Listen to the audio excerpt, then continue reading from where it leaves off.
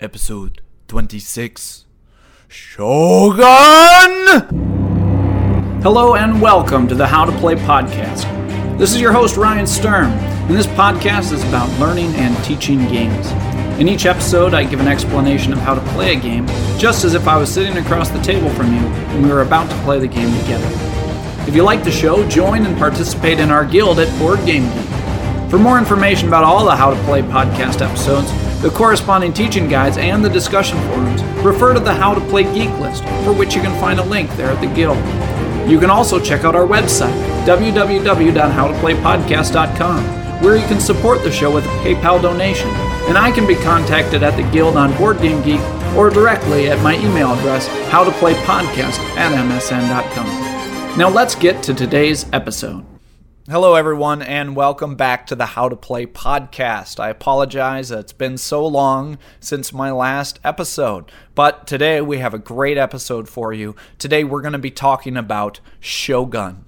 This is your host Ryan Sturm, coming to you from the How to Play studios in Western New York, and this episode was recorded on March 19th, 2011. Before we get going, I want to do a few quick plugs here. I'm very excited to announce our very first How to Play video. If you haven't seen it from all the announcements I put up there on Board Game Geek, I was fortunate enough to have a listener help me out and add video to one of our How to Play episodes. He took Tigris and Euphrates and added great video to go along with it. Randall spent a lot of time on this and it turned out really well. So if you're still looking to learn Tigris, you definitely need to check out this How to Play video. There are links on the website or at the Guild. Next, I want to plug my new podcast, Ludology.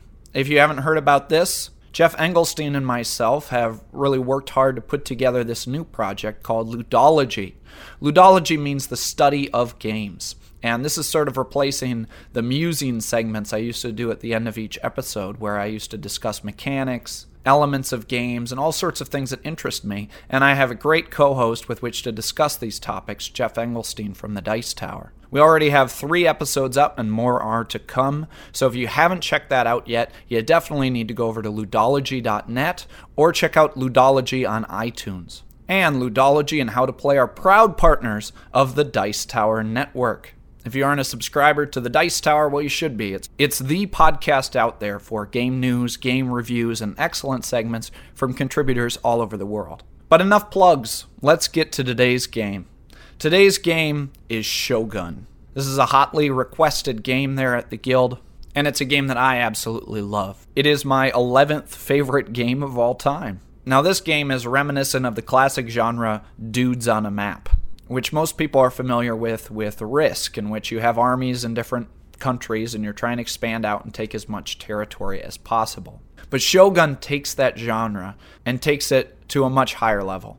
There's a lot of great strategic decisions that you have to make in this game due to the main mechanic of assigning your actions with each province, which is an excellent mechanic. And then you combine that with the best battle system ever created, which is throwing your cubes into this little cardboard tower, which is unique, very exciting, and a lot of fun to do. It's probably the most famous mechanic of this game, in that you take these cubes and you throw them in this tower, and that resolves the battle. It's very original, but I think what people don't realize is that the whole game that was designed around that cube tower is just as wonderful as the cube tower itself. So this is a fantastic game, even if you're like me, a person who doesn't really like war games or Risk-style games, those dudes on a map type games, you'll love this one. So if you don't own it, I recommend you pick it up and learn it right here on the How to Play podcast. Shogun was designed by Dirk Henn. It plays between 3 and 5, but I recommend 4 and 5, with the sweet spot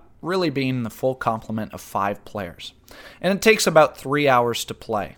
This game was designed in 2006, but it really is sort of just a reworking of the original game Wallenstein, which was designed in 2002. Complexity rating.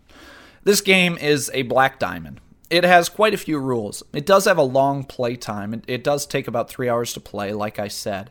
But this game is generally pretty intuitive, and you're involved throughout the whole process. Everyone is planning their actions at the same time, and when the actions are revealed, those stages go by rather quickly. So you really feel involved the whole time. There's not a lot of downtime, and everything really makes sense when you explain it, but there is quite a lot to get through. So this is certainly a gamer's game, but one that you can pick up and play the first time you give it a go. So without any further delay, let's get to our explanation. As always, I recommend having the game right there in front of you, the rulebook, or access to the web so you can see the board, the components, and that will give you a visual understanding as I explain the rules to you. A final note before we get started. As in this episode, we are talking about a Japanese-themed board game. I think I'd be remiss if I didn't note that as of this recording, a terrible disaster hit Japan just over a week ago. I know that there's actually several listeners of the How to Play podcast there in Japan, and just know that we're thinking of you and wishing the very best for your recovery as a country. I know how much the world community appreciates everything that the great country of Japan has contributed, whether it be in academics, technology, or their unique cultural contributions. So please take my crude cultural stereotypes with a sense of humor, and know that this teasing is with a great deal of respect. So from the How to Play Studios Japan, this one's for you. It's time for the hook.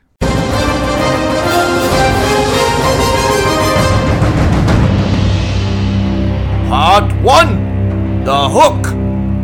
What the game is about.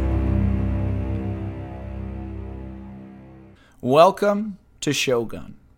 In this game, you're a daimyo, a warlord in Japan in the 16th century. You seek to bring honor on your clan by claiming as much territory as possible, and by building buildings on those territories that you control to make your territories more valuable. The game is played in 8 rounds, broken into 2 groups of 4 rounds to represent 2 years, with each round representing a season. The spring, summer, and fall rounds are the active rounds. In each of these 3 rounds, you're going to be able to take actions.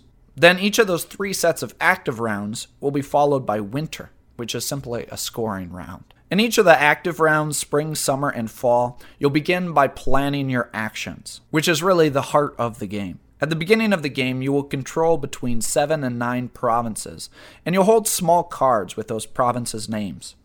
You're going to have a player board in front of you with 10 spots for the 10 different possible actions. Then for each province, you'll choose one of the 10 available actions, but you're only able to do each action once, simply by taking that province card and placing it on the action spot on your player board with which you want to do. The different actions include buying more armies, attacking a province, moving your armies, collecting resources, and building buildings to make the territory worth more points. And this is really where all the strategy of the game comes into play, of deciding which province should do which action. All of the players are going to simultaneously decide all of their actions by playing their provinces face down on their player boards until all players are finished. Then it's time for action. One at a time, the actions are resolved in a specified order, and the players will place more cubes, buy buildings, buy armies, move their armies, and fight. Players will repeat that whole process 2 more times with the summer and fall rounds. So there are 3 total rounds of planning and resolving actions, and after which is the winter round. The winter round is simply a scoring phase. Players get points for the territories they control and the number of buildings in their territories. And this cycle of 4 rounds is repeated all over again. The players will play 3 active rounds by planning and resolving actions, and the game will conclude with the winter round for scoring. And at the end of the game, player who has earned the most points through claiming the most provinces and by having provinces with many buildings will be awarded the title of Shogun and win the game.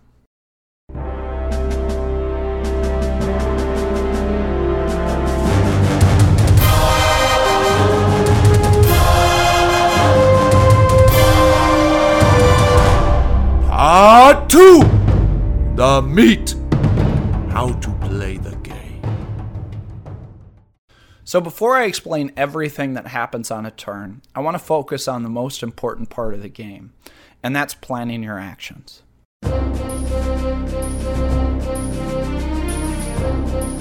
Planning your actions!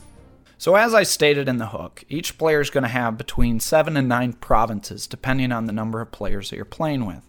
And how you decide which player has what province, there's a couple different ways to do that. There's a starting setup, or there's rules for a variable setup, which we'll go over in the footnotes. But the important thing is at the beginning of the game, you'll start with these 7 to 9 provinces or parts of Japan, and usually they'll be pretty much scattered all over the map. Each of these provinces that you start with will start with between 2 and 5 cubes, which represent your army, with which for you to start the game with. Each of those provinces, each turn, can do an action. And you represent that by placing that province's card. For example, one of the provinces is Hitachi, and if you want Hitachi to buy more armies, you're going to put them on that buy armies spot. There are 10 different actions with which for each province that you can choose. You can only do each of the actions with one province. And if you want a province to do none of those actions, you're also able to do that. Generally, though, you're going to use most of your actions because more actions means you're doing more things, which is usually good. So say you had a 4-player game. You'll have 8 provinces, and there's 10 different actions that you can do with those 8 different provinces. Let's go over what the 10 different actions are. There's really only 4 different categories of what the actions do.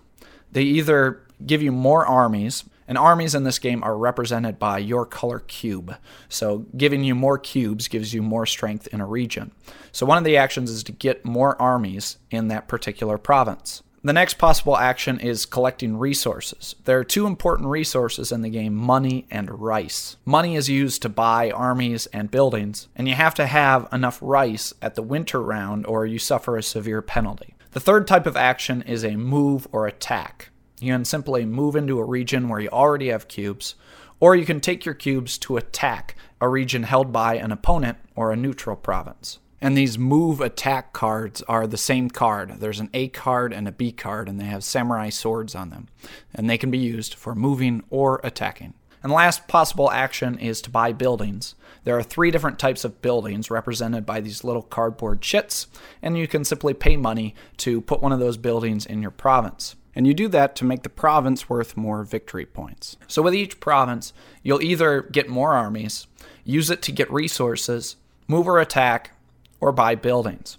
Or you'll simply do none of those things with that province. Let's go over each of those things in a bit more detail. Buying more armies. 3 of the 10 actions allow you to buy more armies for the province. There's a 5 army spot, a 3 army spot, and a 1 army spot. Buying 5 armies costs $3. Well, I'm going to call them dollars, but in this game, the money is actually represented by these little treasure chests. And so you'll be collecting and spending these treasure chests. For sake of simplicity, I'll call them dollars. So one of the actions is place 5 armies in a province for $3. Another one lets you get 3 army cubes for $2. The third spot to buy armies is a little bit different. You only get 1 army cube. This only costs $1. But you're allowed to move some of those cubes into a friendly adjacent region. Has to be a region where you have some cubes. This spot really lets you fortify up for a future attack. Then, the 2 spots that let you collect resources. There's 1 spot to collect money and another spot to collect rice. When you do either of these things, you need to keep in mind that you are this warlord maintaining strict authoritarian control over all the peasants who you're making work for you and feed your armies and such. Generally, they're pretty meek, they're all right with that until you ask them for stuff. So when you go on the money spot, you go to your peasants and you say, "Give me your money."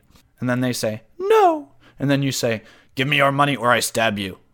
And they say, "Okay." But then they get really mad and they talk to all their peasant friends and they start getting mad and start thinking about doing mean and nasty things to you and your army. So when you take stuff from the peasants, whether it's money or rice, they get a revolt marker, meaning they're starting to get angry and might cause a revolt in that region. So you take one of these little green chips that shows the peasants and you put them in that region.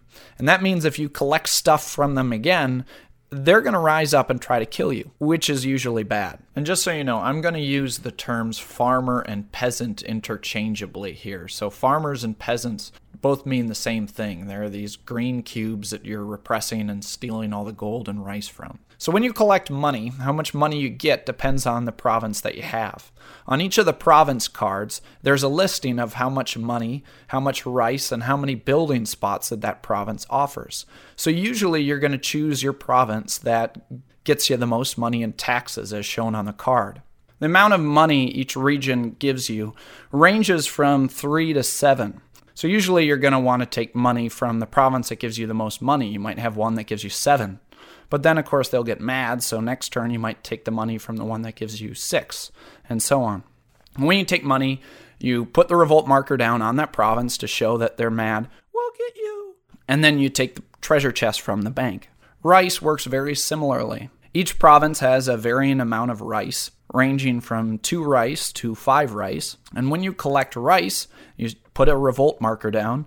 And there's no rice tokens. Rice is represented on a chart. So you simply move yourself up on that chart to show how much rice that you have. So that's collecting resources. Next are the move attack cards. These cards have pictures of samurai swords on them, and there's an A move attack and a B move attack. You can use these simply just to move your armies from one province to another, or you can use them to attack a province.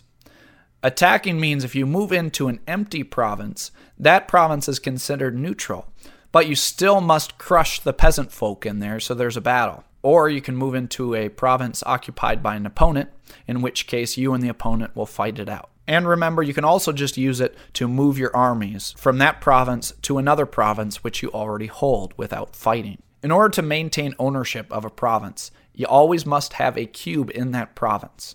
So when you move to a new province, you must leave at least 1 cube behind to show that you retain control of that province. You're not allowed to even just voluntarily give up the province. You must always leave 1 behind when you move into a different province.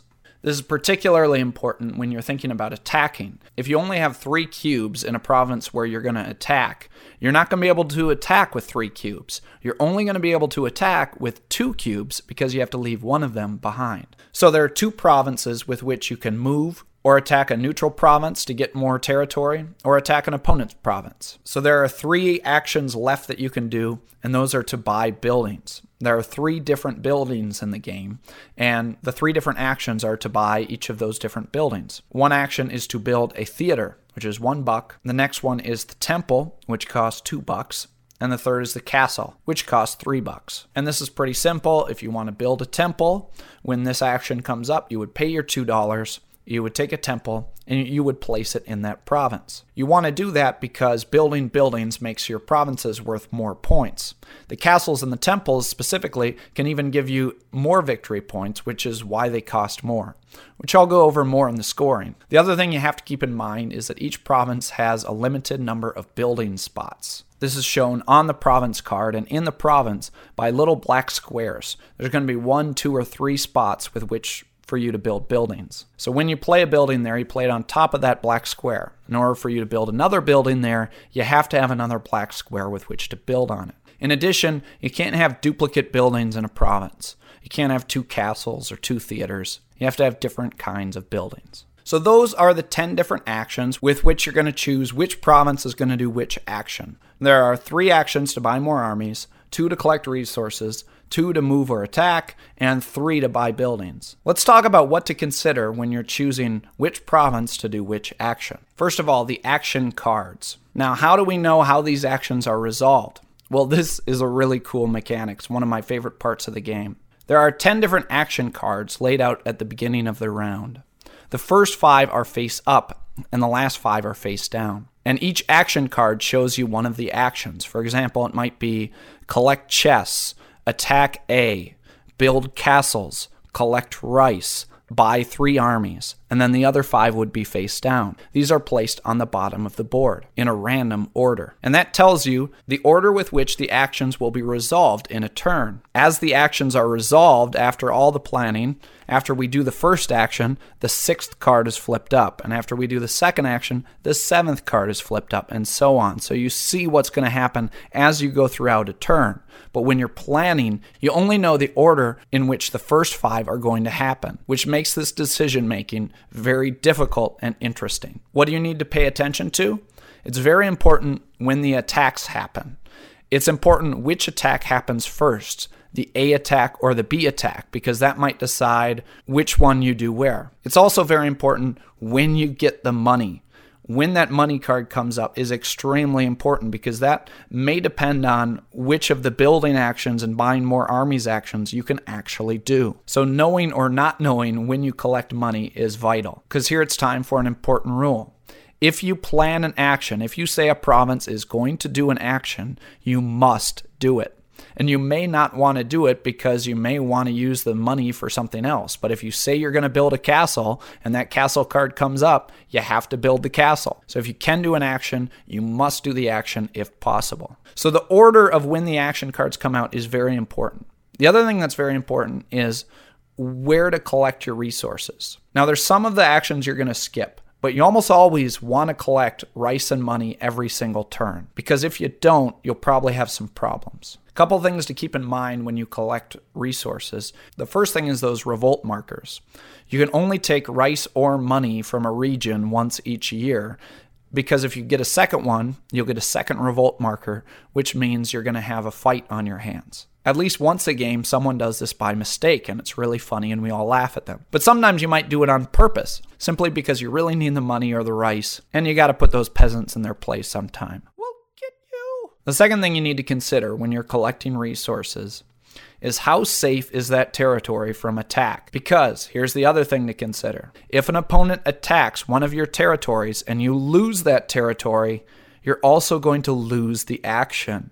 And that's why the order of the actions is very critical. If someone attacks my province where I'm collecting money and they beat me, I have to give that province card to him. And in so doing, I'm forfeiting the action that I took there. And so if that was my 7 treasure chests that I needed to buy all my armies and buildings, that will be a crushing blow for me this turn. This is a critical piece of the game. Make sure you collect resources from relatively safe places that you don't think you're going to lose on your turn. The next consideration is to spend money or to save your money. An important thing to consider is that you don't have to do actions with all 8 of your provinces. You can simply keep them in your hand. This is where there are blank cards, and those blank cards are used for this purpose. You have 5 blank cards. The top of these cards are blank. And these blanks are used to slot in on the actions that you're not doing. And in this way, you can keep secret from the other players the actions that you're not doing. Remember, you have probably 8 provinces, and there's 10 different actions. So you would slide those 2 blank cards on the ones that you're not doing. But also, you may skip 1 or 2 of the other actions, probably the building actions, or maybe buying some of the other armies, because money is really tight. And sometimes it's good to just save your money and wait for the next turn. Or you simply just may not have the money to do it. So you're going to fill those empty actions with blank spots. And the final thing about planning these actions is there's actually an 11th box, and that is the turn order bid box. On the blank cards, the top is blank, but the bottom actually has a number of treasure chests on it from 0 to 4. And you're going to place one of these into the turn order bid spot. And that's how much money you're willing to bid to choose your own turn order. And the turn order can be very important, because as those actions are revealed, each action is done in turn order. This is most important on those attacks. When the attack card comes up, we do the attacks in turn order. First player 1, then player 2, then player 3. Sometimes it's really good to be able to attack the opponent first, and sometimes it's really good to be last, because then you can see what everybody else does and pounce on something that's open. So this turn order, as each action is resolved, is determined by this turn order bid. And it's good to be able to have choice of this position. But money is really tight, so it's hard to spend a lot of money on bidding for turn order. So you're going to decide how much money, 0 through 4, you want to bid. And that'll depend on how important it is for you to choose if you're going first or last, of course. A final interesting note is if you have a province that you're not doing anything with and you don't want to bid 1, you can put the province in the turn order bid spot, and that province is considered half a money. So if a couple people bid 1, you bid a province, and the other people bid 0, you're going to get to go in the middle there because you gave up a province that you didn't do anything with. It gives you a little edge on the bidding. So that about wraps up planning your actions. You're going to choose all your provinces, put them down on these 10 different spots for actions. Buying armies, collecting resources, moving or attacking, buying buildings. You're going to consider the order of the action cards, Figure out when you want to collect resources, decide when you want to save money by putting those blank cards down, and you got to place a bid for turn order at the same time. You're only going to do this 6 times, but each time it can take between 5 and 20 minutes trying to decide where to do each one, because this is really where all the strategic decisions of the game come into play. And it's a lot of fun trying to figure out what is really your best move with the provinces that you have. And that is how you plan your actions. Now, several times I've mentioned combat. Either you're going to attack an opponent's province or a neutral territory, or those stinky farmers may decide they've had enough with you and try to kill you. Let's talk about how combat works and how we use the Cardboard Tower of Death.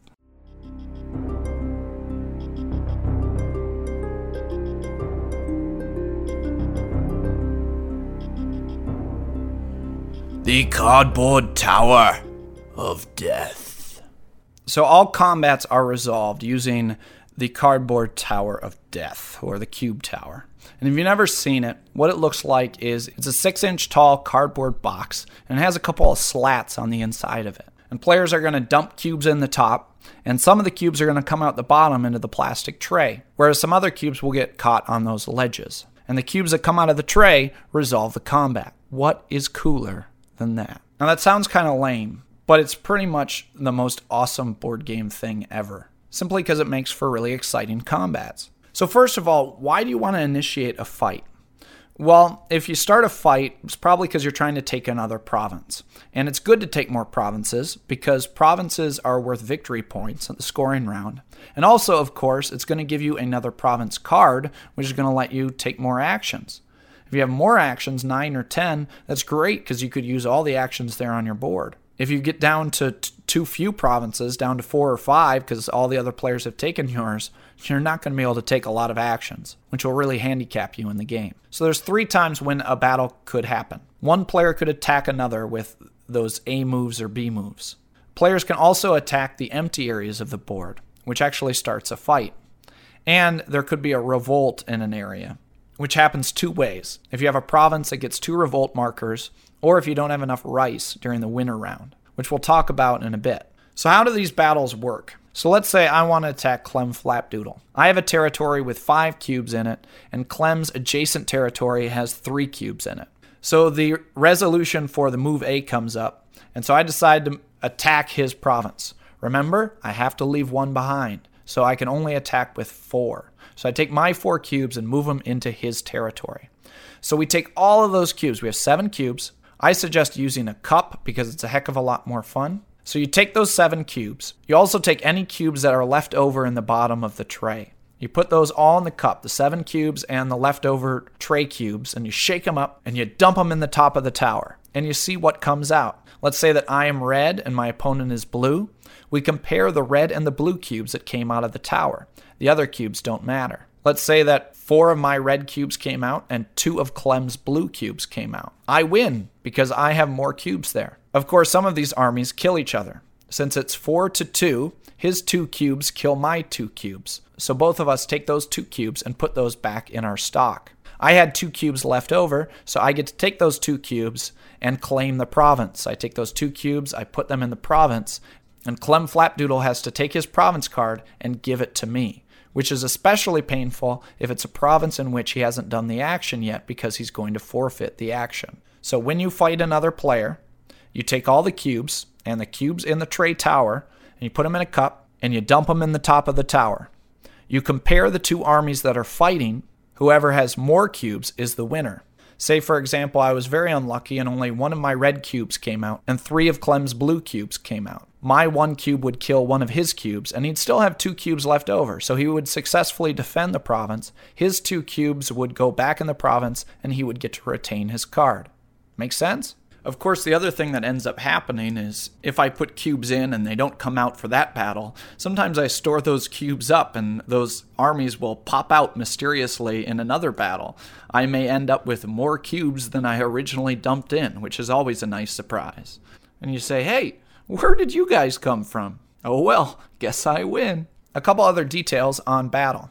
If there's a tie, say there were 2 red cubes and 2 blue cubes that came out. In this case, anarchy reigns in the province, and the peasants rejoice. Yay! The peasants burn down any building there, and they're happy because their evil warlords have all killed each other. And so any revolt markers come off of the province as well. Clem would lose the province, his province card goes back to the bank. So usually this is a bad situation for everybody. If there's a tie, all the armies are dead, all buildings are destroyed, and all revolt markers come off. And the peasants have a little peasant party. We've got no samurai warlords. Hey, we got no samurai warlords. Hey, we got no samurai warlords. Hey, we got no samurai warlords. Speaking of farmers, let's talk more about those farmers. Hello. If you attack a neutral province, there are farmers there, and they're not going to be happy about that.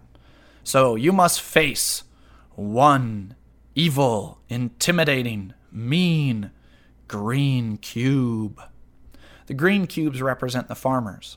So you would take all the armies that you're attacking with. Say I had a province with 4 of my red cubes, and I attack an empty province. I can only bring 3 of those. I have to leave 1 behind. I take 3 of my red cubes. I get 1 green cube from the bank. I also grab any leftovers from the bottom of the tray. I put it in a cup, shake it around, and dump it in the tower. And I have to defeat the green cube, the same way that I fought another player. If I win, I claim the province. I get the province card from the bank. Hooray. If I lose, well, the farmers just fight me off. The green cubes never go on the board. Whenever green cubes come out of the tower, if they're involved in a battle, they simply go back in the bank. So you can fight green cubes a couple of times if you attack a neutral empty province, or if you have a revolt. So this is when you try to get rice or money from a province that already has a revolt marker on it. It gets its second revolt marker, and those farmers decide to kill you. Get 'em! The farmers get 1 cube for every revolt marker. So in most cases, that would be 2. So the player has to defend with the armies he has there, and he has to fight against 2 green cubes, and you have a fight.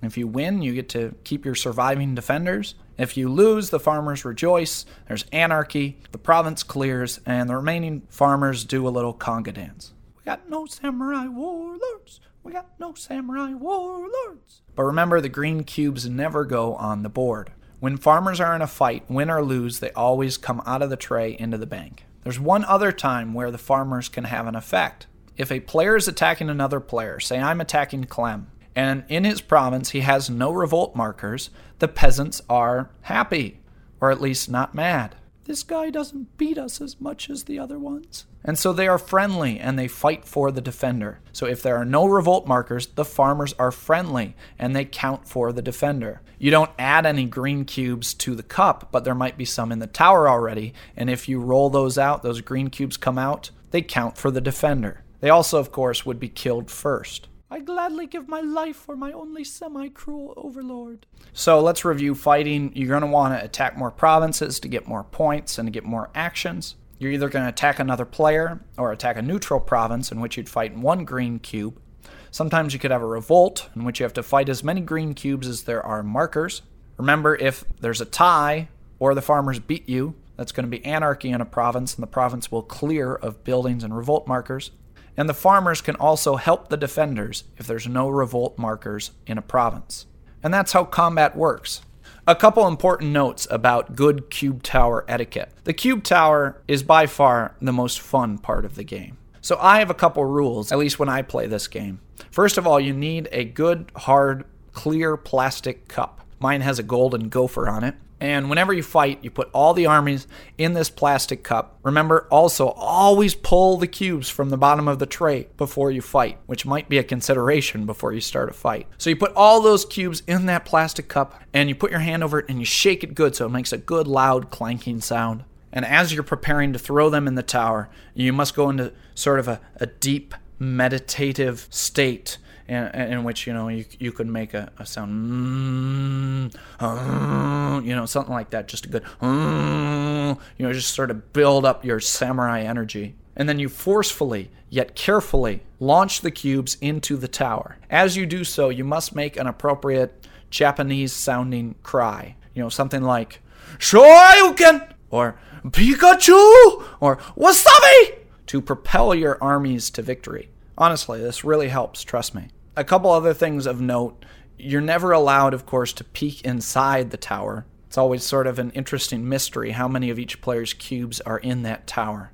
you have to be very careful not to bump the playing table.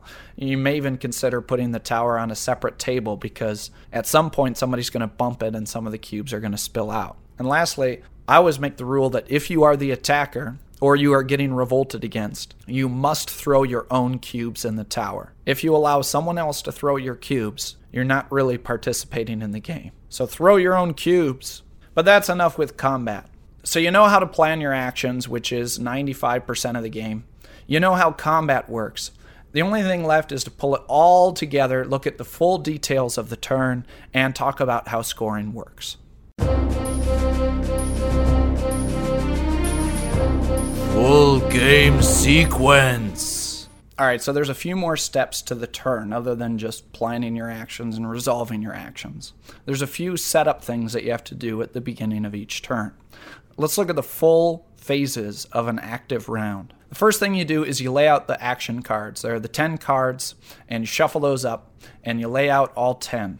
The first 5 you lay out face up. The last 5 are face down. Those are the cards that say attack A, build 3 armies, collect rice. How the first 5 actions will resolve, and the 5 actions that you don't know where they are. Next, there are special ability cards. Each round you're going to get a special ability, and these are laid out in the turn order slots. You randomize them up and you place them in boxes labeled 1, 2, 3, 4, and 5. Because when you bid for turn order, you're going to select a turn order spot, but you're also going to be selecting a special ability. So if I choose slot 2, that means I'm going to go second in the turn order, and I'm also going to get whatever that special ability card is. And it's usually just a little bonus. Most of the time, it's more important to choose the turn order that you want, but sometimes getting this little extra special ability can be really nice. If you don't care about whether you go second or fourth, then you would choose based on the special ability. The 5 special abilities are 1 free cube when you attack. If you attack someone, you get an extra cube from your bank to throw in the cup. Then there's 1 extra cube on defense.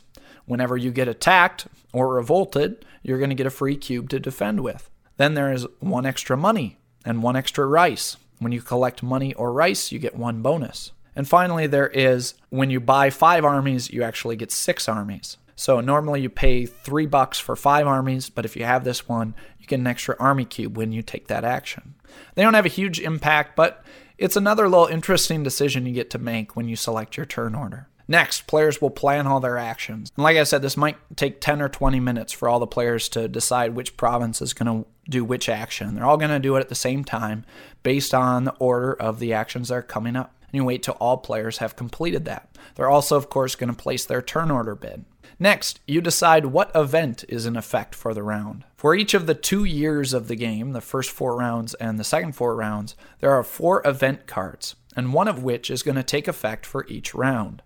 They each have real minor effects that impact the gameplay for that turn. And you don't get to know which one is going to affect the turn until after you've planned your actions. But you do know one of 4 possibilities that are going to happen. I won't go over all of them, but some of the things that they do is they make revolts from the peasants stronger. You're not allowed to attack provinces with temples. It may limit or increase the amount of rice you're able to get. So at the beginning of the first year, you're going to know these 4 cards, and one of them is going to affect each of those rounds. So after everyone's planned out all their turn, you're going to shuffle up those 4 cards and flip one of them over and see which one is going to affect that round. And of course, in the following round, you're going to shuffle up the 3 of them and choose randomly one of those 3. Then it's time to decide the turn order. Everybody flips over their turn order card to see how much that they have bid, and they're going to pay that amount. Whoever has the most gets first pick of which turn order slot that they would want. 1, 2, 3, 4, or 5. Based on what order they want to go, first or last, and the special ability cards that's in each slot. If there are any ties,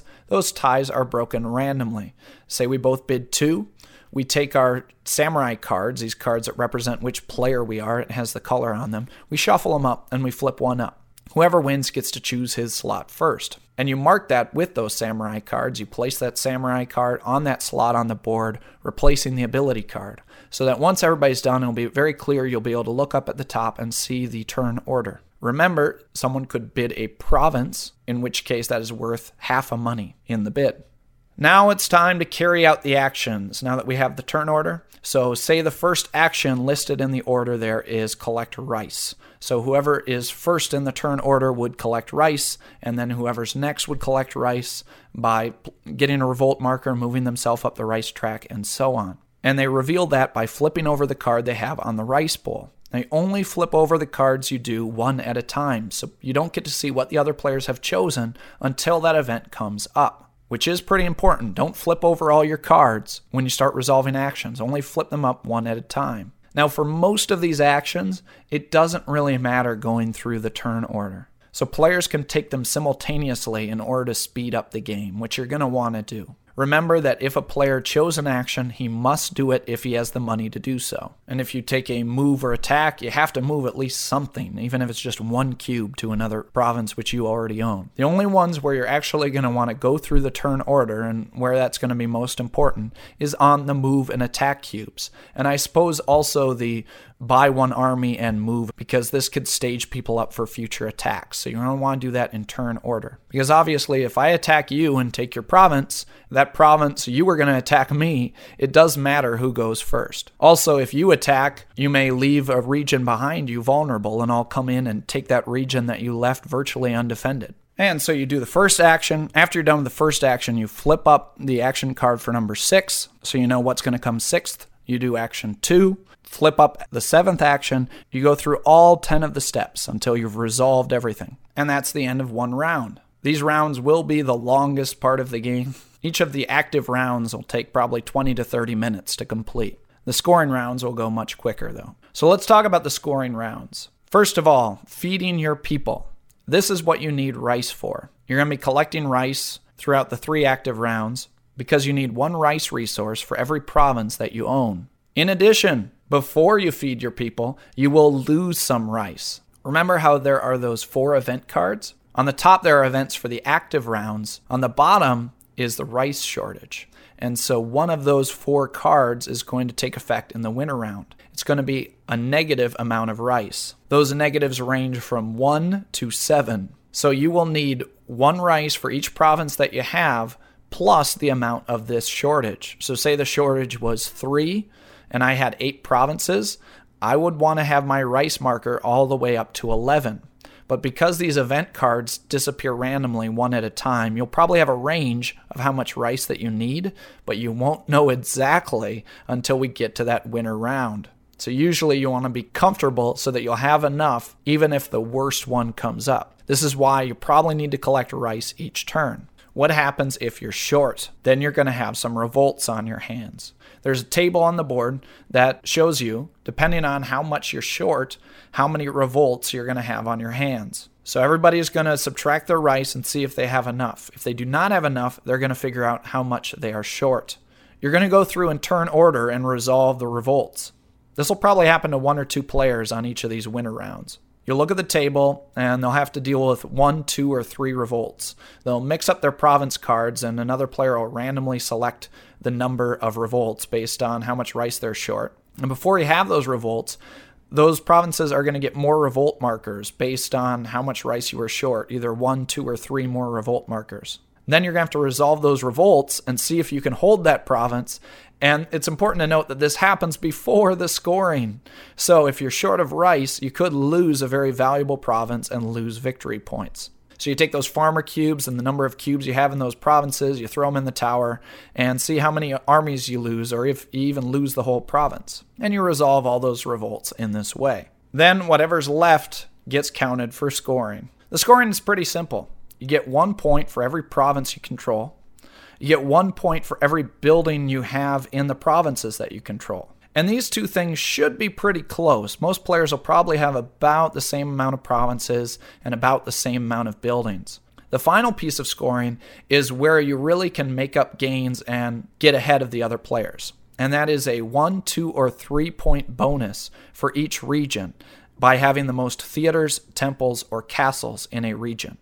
So there's 5 colored regions on the board. Say there's the purple region. And you look and you see who has the most theaters, temples, and castles. And so you see, all right, who's got the most theaters?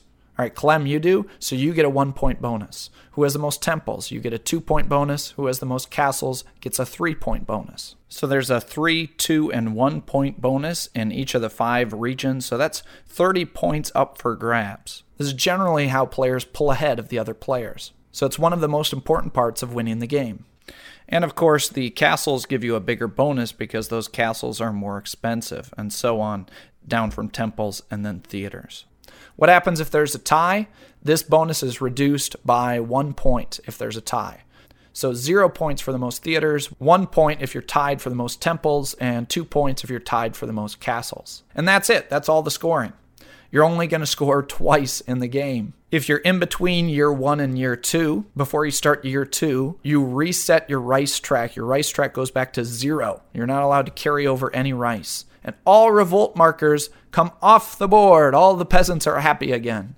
Yay! Before you beat them again. No.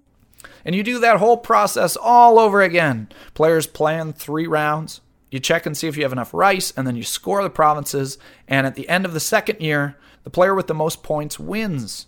And if you have a tie, the tiebreaker, which comes up pretty often in this game, is who has the most money. And that player will be called Shogun and will be the winner of the game.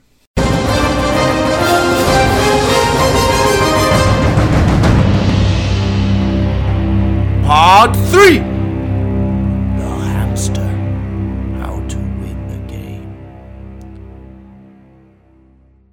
All right, so here's where I give you a few strategy tips on being successful in this game. I've got 7 tips for starting Shogun strategy. Tip number 1. Resource management is critical. You need to make sure that you're collecting a decent amount of rice and money, and make sure that the provinces that you choose for those are safe, meaning that they're probably not going to get attacked, or collecting rice and money happens before the attacks. And then when you're spending your money, you really have to carefully consider, do I need to buy this, or what should I spend money on? Because you don't have a lot of extra money. Don't waste money on buying armies that you're never going to use, or a castle that someone's going to just take over. Tip number 2. Buildings win this game. The person who's going to win this game is the person who has the most buildings. Most people probably have a fair number of provinces. So you need to be building buildings or taking over other people's buildings in order to win the game. You also need to pay close attention to who's getting the bonus in each region, as those bonuses are pretty much the deciders. So if no one has temples in the red region, sometimes you can get a quick, easy bonus. You build a temple, and with 1 temple, you're getting 3 points for that building, 2 points for the temple bonus, and 1 point for the temple itself. Next, if you build a building, you should be prepared to defend it, especially those expensive buildings, the castles. You should make sure that you have a lot of troops in that area or nearby troops to prevent someone from getting a quick, easy, cheap castle by swooping in there and claiming your bright and shiny new castle. Tip number 3. The game is only 6 turns long. You don't have a lot of time to move around cubes and set up attacks.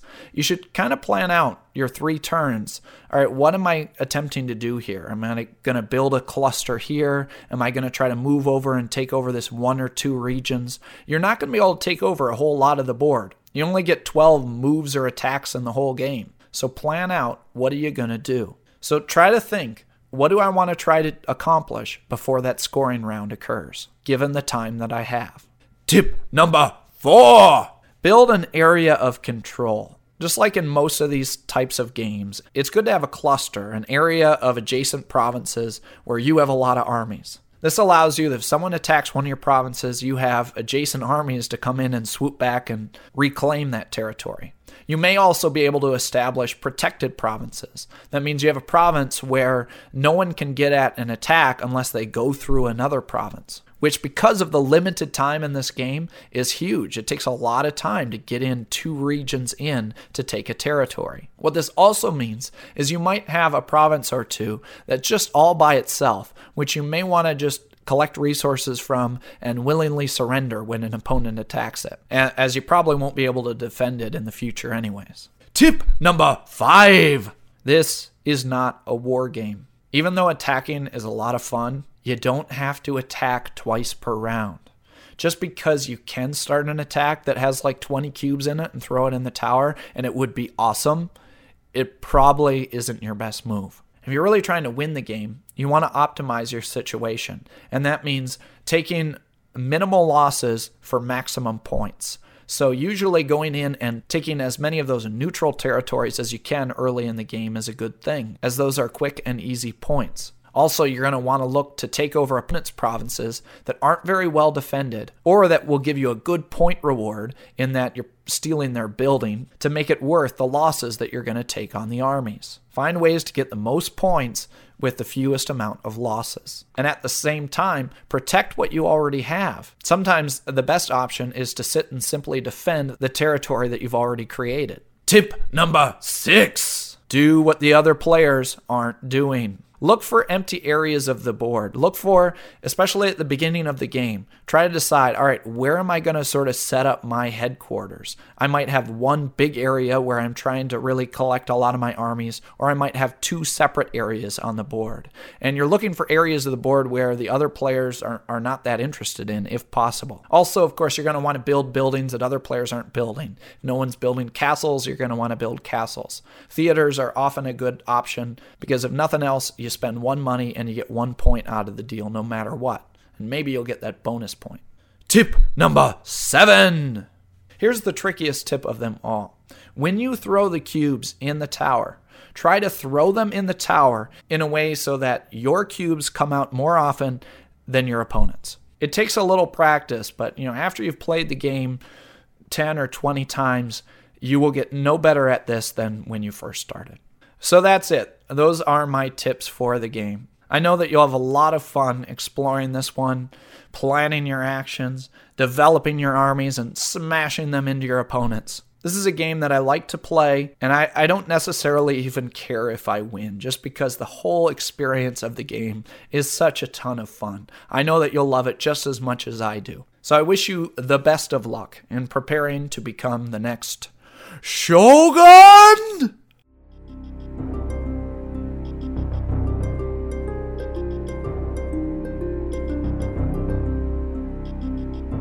Part 4! Footnotes. So, some final footnotes. There's a few small rules I realized I skipped as going through the editing here. When you're moving, you're always moving to one adjacent province. Now, there are some sea lanes on the board, and these are marked by dotted lines. And for purposes of movement, these are considered adjacent, so you can move along those sea lanes. Also, one thing that I don't think was quite clear is that after there's a revolt, if those farmers are put down, they don't suddenly become happy. They are still just as mad as they were at you before. So you do not clear the revolt markers after a revolt. So it's possible to get more than 2 revolt markers. Say, for example, you steal rice, and then you steal rice from them again the next turn, and there's a revolt. And then the following turn, you steal rice from them again. On that following turn, there will be a revolt again, as long as there's 2 or more revolt counters. And in this case, you would have 3 farmer cubes trying to beat up your army. The only time the revolt markers clear is if they defeat you, and then they have their little peasant conga line.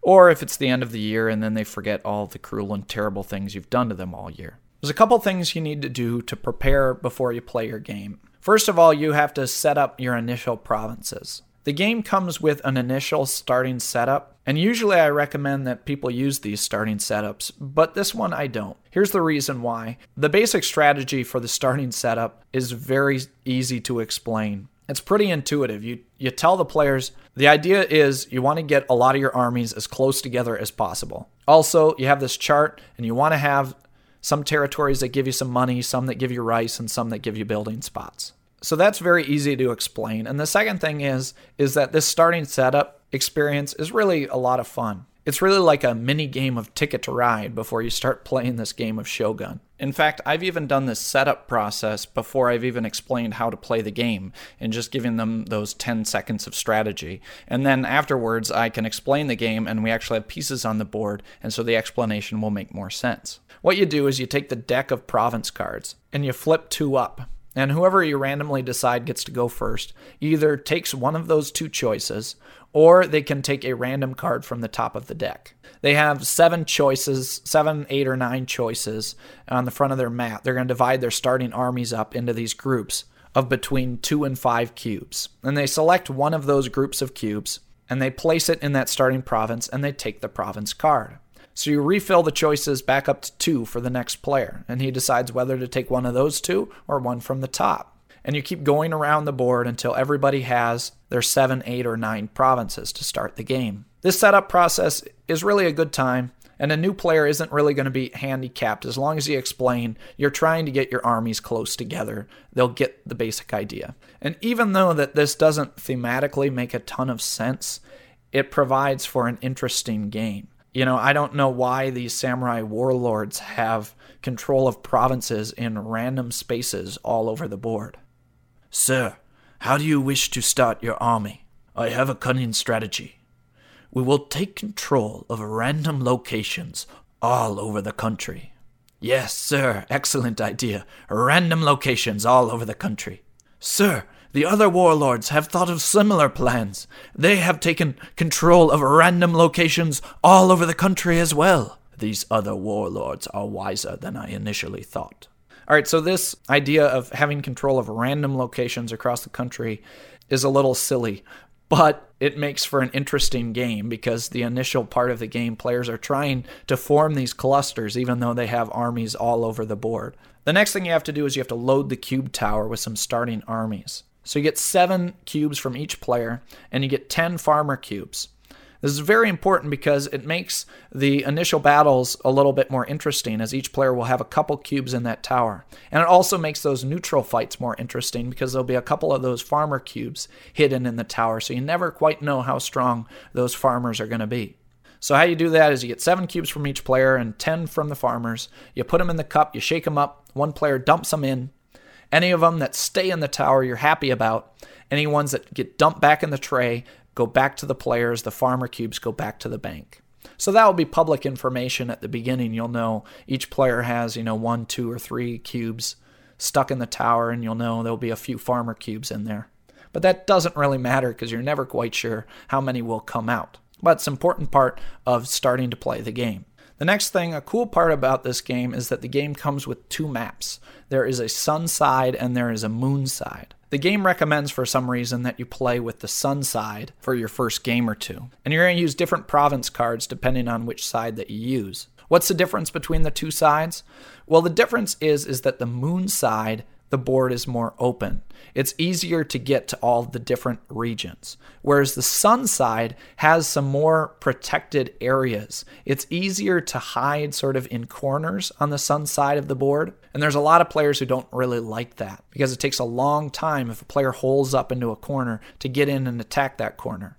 And I can see why. I think that the moon side is strictly a better version of the game. So I recommend playing with the moon version. Every once in a while to mix it up, you might want to try the sun side, but personally I prefer the moon side. Next, let's talk about those event cards. The event cards also do different things, and there's a great player aid that explains all of them. And the best way to do those is when you start the game, you're going to want to flip up those 4, one of which will affect each round. And you're going to want to go over what could possibly happen with each of those and the range of rice that could be lost. Now, one thing I want to note about them is 2 of them affect rice and 2 of them affect money.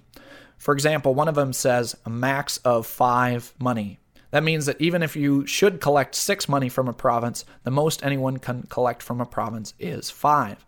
There's an opposite one that is minimum money of 6. So even if you were to collect 3 money, you'd actually get 6 money, which is kind of nice. Now, those special ability cards come into play after the event cards, which can be very important. So say you have a maximum of collecting 5 money. You still can get your bonus 1 money from the special ability. So one player will get 6, even though most of the other players will only get 5.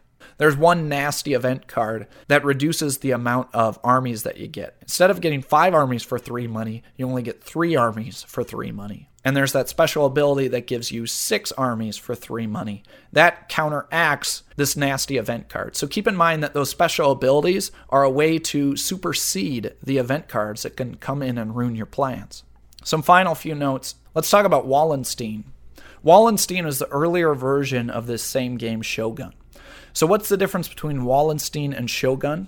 Well, Wallenstein had sort of a medieval theme and took place in Europe, sort of feudal lords trying to take territories in Europe, but it's almost exactly the same game. The only differences are those special ability cards that you choose in the turn order, like the +1 cube for attack, +1 for defense. That was something that was added to Shogun.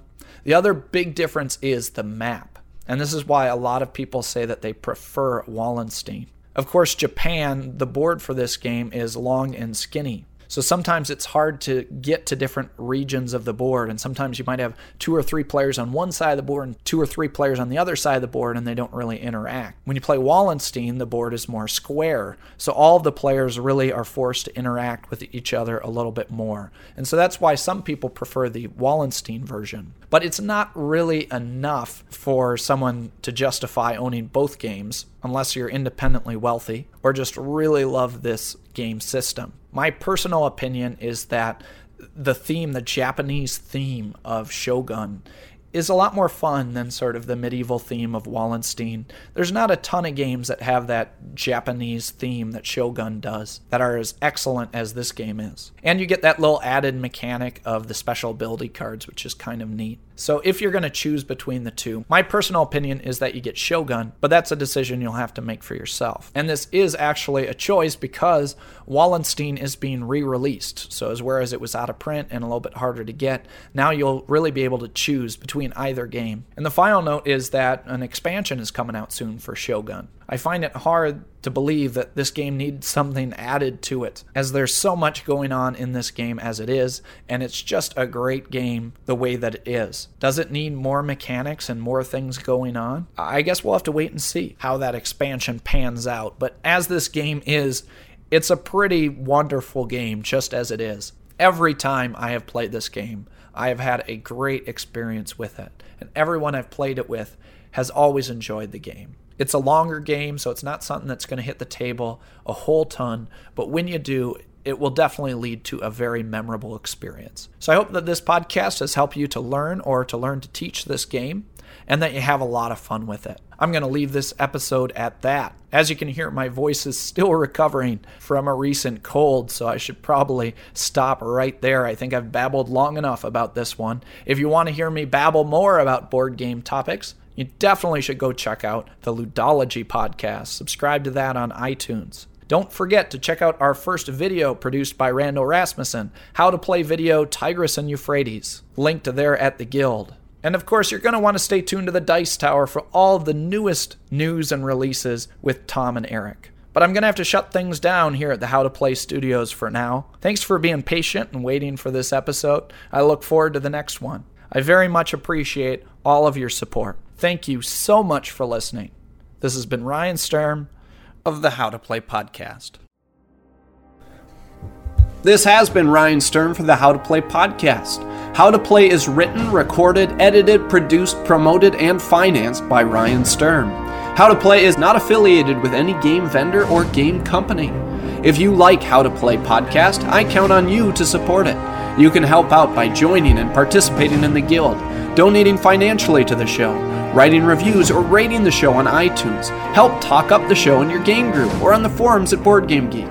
We have no contests, no gimmicks, no advertisements, no plugs to game websites or companies. All of the show's content is free of all bias, save for one, my own, and that is due to your own continuing support. Please consider supporting the show in some way today. I love to hear feedback from you, and I can be contacted through our discussion forum on the Guild at Board Game Geek, or I can be emailed at howtoplaypodcast@msn.com. This podcast's home on the web is www.howtoplaypodcast.com. Thanks again, everybody, and until next time, I hope you will learn, teach, and play great games. Thanks for listening. The How to Play podcast is part of the Dice Tower Network, the premier board gaming media network, featuring Ludology, and the flagship podcast, The Dice Tower. For more information on these shows and much more, please visit www.thedicetower.com.